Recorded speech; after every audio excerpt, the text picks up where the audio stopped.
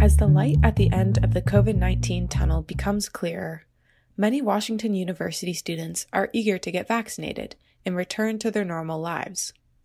According to the New York Times Vaccine Tracker, over 25% of Missourians have had at least one dose of vaccine, and almost 15% are fully vaccinated. Even more specifically, 16% of people in St. Louis County, where the university is located, have been fully vaccinated. Some of that 16% are WashU students, a fraction of whom either took long road trips to secure extra doses or nabbed their shots before becoming eligible.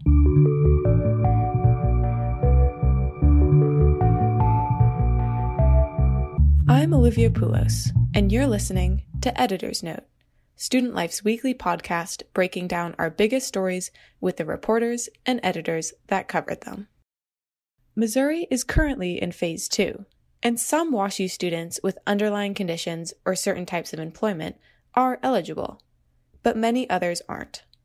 According to Missouri's official COVID website, Phase 3 of vaccine rollout in the state, which encapsulates all adults, will open on April 9th. Still, some students have been able to obtain the vaccine by bending the rules or driving long distances for extra vaccine in rural areas.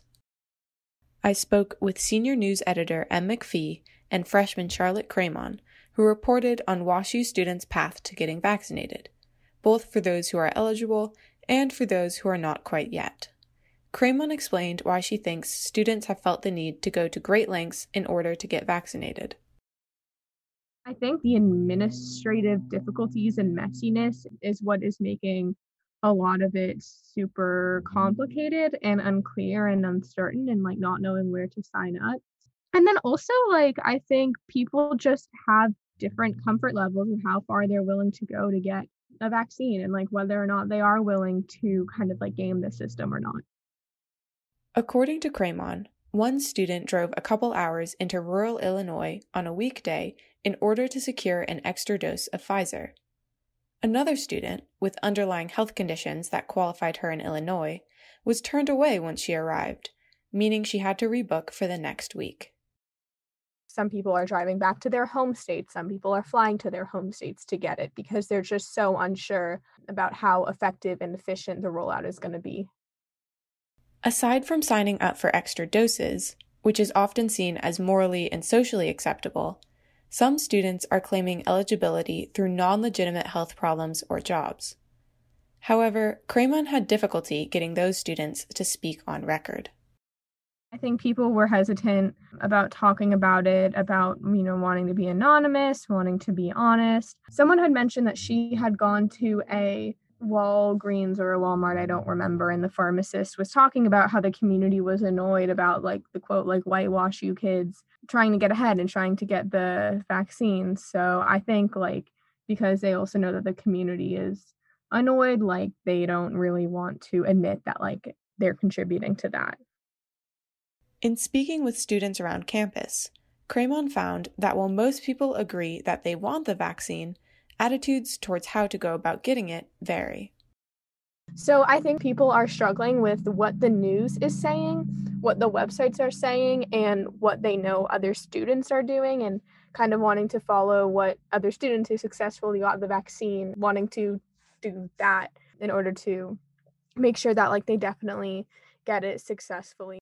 I've also spoken to students who are yeah, we know it's going to open up soon for us, so we'll just wait. And then other students who are saying, well, it's going to open up, but it's going to be really chaotic to sign up, so I want to get it sooner than later. How difficult was it to find students that either went to great lengths to get the vaccine or ended up bending the rules or jumping the line? It wasn't that difficult. There are a lot of people who are signing up for the extra doses, and so whether or not you call that bending the rules, I guess is subjective because I think they would be thrown away either way and they are on a wait list. McPhee said that Cramon's story fits a pattern of students trying to do whatever they can to regain some semblance of normal life. And I think that also ties in with a lot of the coverage we've done about COVID cases on campus, students maybe breaking the rules and socializing when they're not supposed to, the clusters that are on the dashboard. Obviously, everyone really wants things to go back to normal, and sort of skipping in line to get a vaccine, I think, is part of that.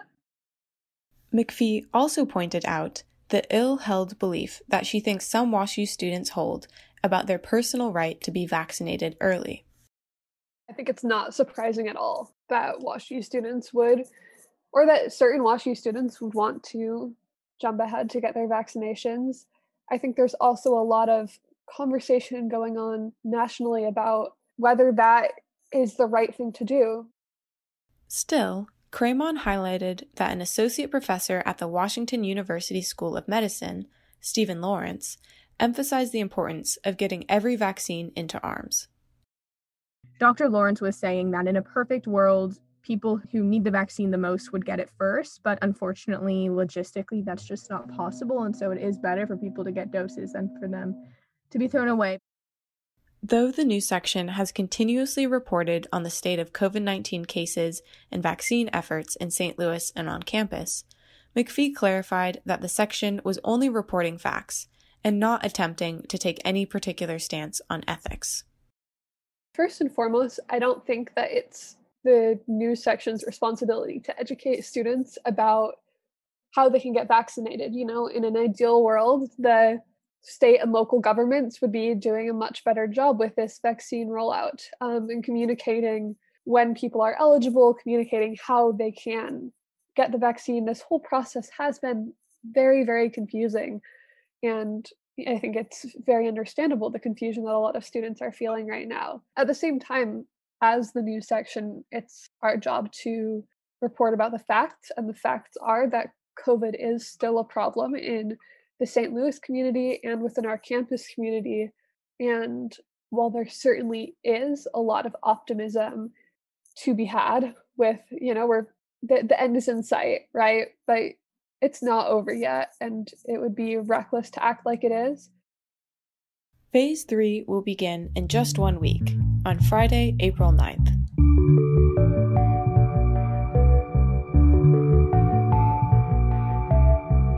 Editor's Note will be back then to break down another developing story. For Student Life, I'm Olivia Poulos.